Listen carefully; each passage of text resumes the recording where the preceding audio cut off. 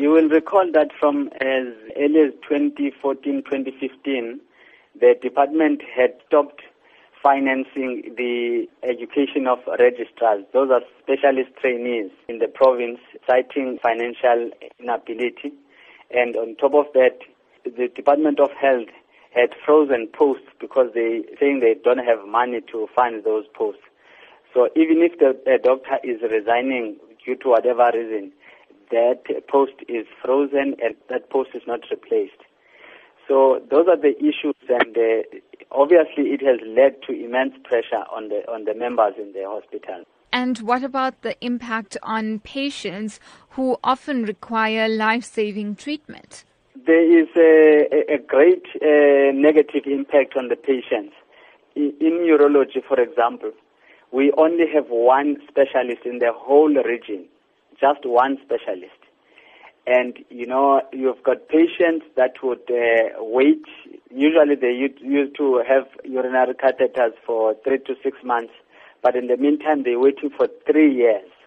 And, those patients, some of them are cancer patients, cancer of the prostate.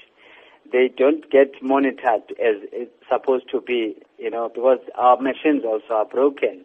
Due to that reason, we've got patients who are dying whilst waiting.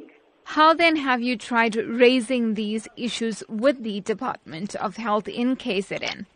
Initially, when this started, ma'am, we had arranged at least quarterly meetings with our MEC. Those meetings never materialized. And on top of that, we had written them a letter to have a meeting with them regarding these issues. They only responded today, asking for a meeting on the 4th of May. Are you then hopeful in terms of the outcomes of that meeting? We don't know, ma'am, because it's the same people that we have met, even before.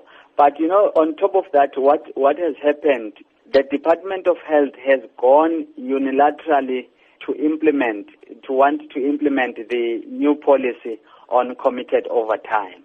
Will you then still be going ahead with your planned protest march for the 5th of May? We are going to go on a protest march because the meeting on the 4th, it was communicated to me today. I still need to get my colleagues to be available on that day. We could have it after that, but we haven't agreed as such.